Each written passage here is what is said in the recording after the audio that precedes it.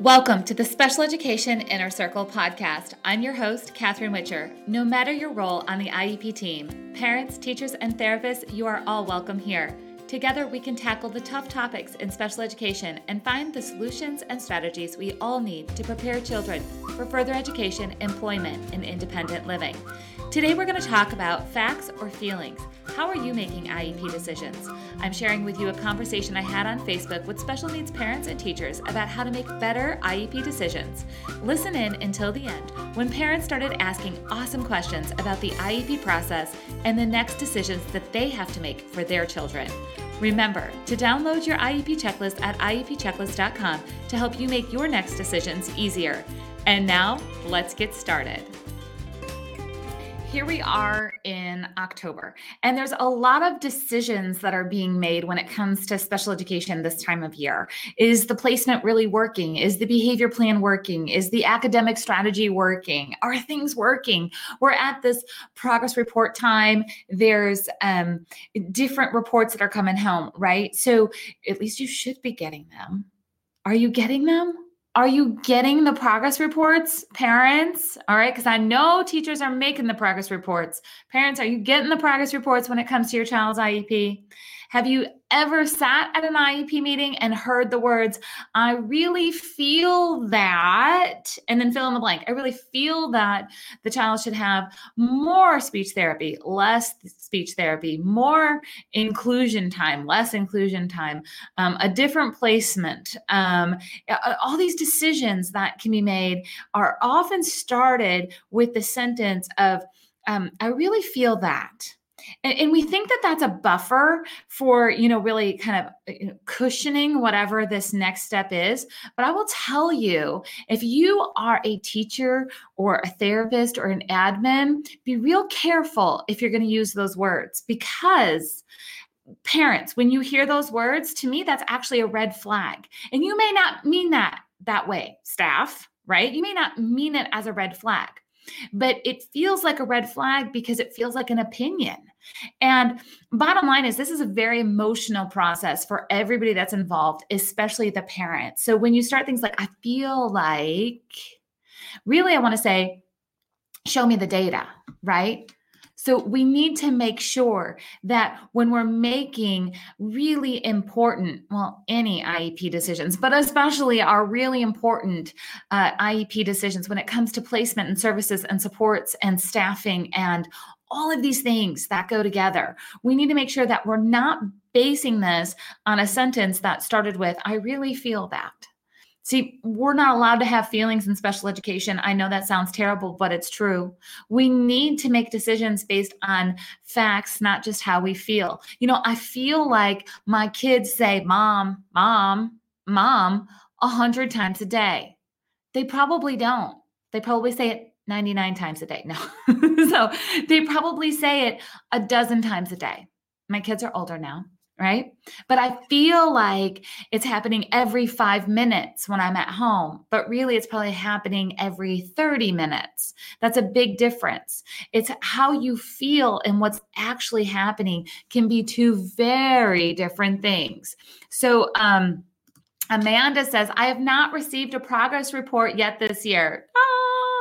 Amanda, I need you to go jump into your child's IEP. I need you to look into the goal section. And in that goal section, there'll be an area that says how often progress reporting is going to happen. It also will say what type of data should be collected for that. Because I don't just want you to get a progress report. I want you to get a progress report that has data attached to it. So it's not just a box that says making progress, but it's an actual document that goes with it that shows how your child's making progress and where they're not making progress, because that's okay too. We can't work on something and make it better if we don't know exactly where we're at. So parents, don't be afraid if you see something where they're not making progress. Just ask for the data and let's figure out what we can do to move forward with that. Let's see.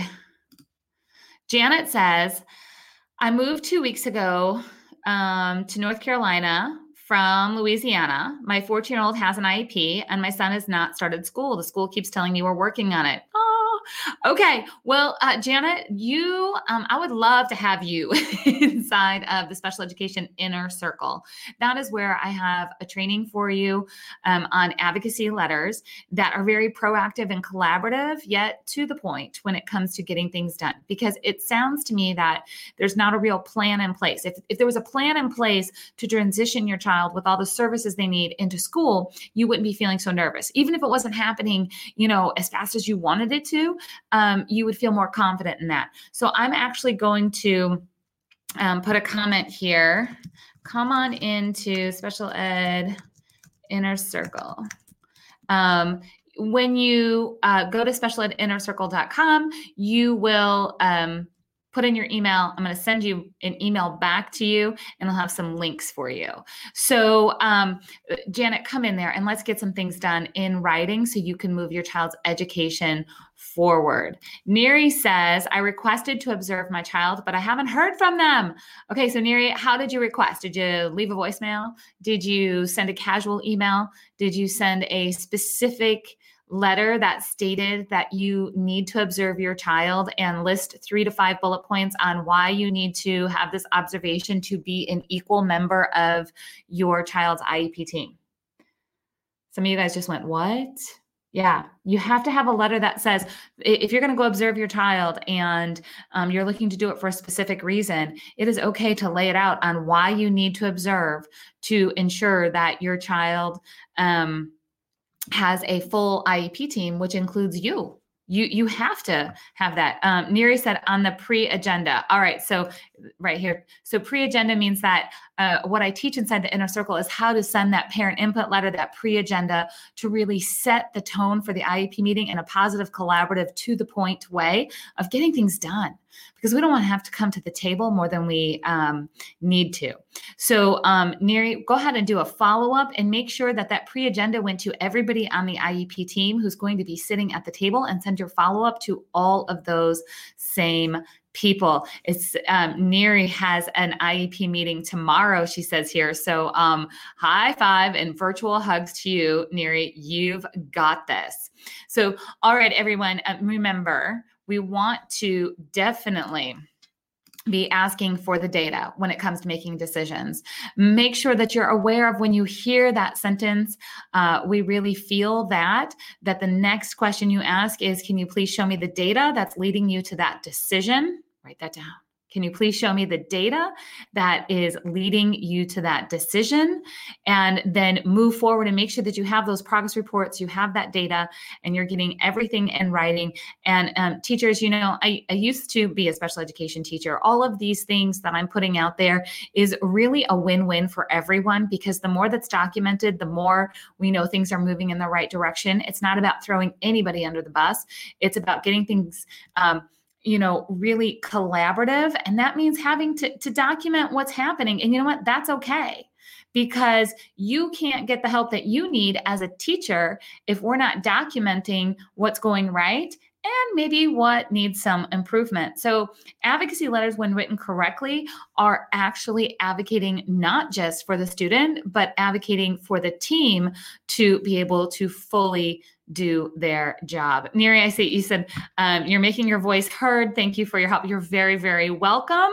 And to everyone else, cheers to a great Tuesday, and I'll see you tomorrow.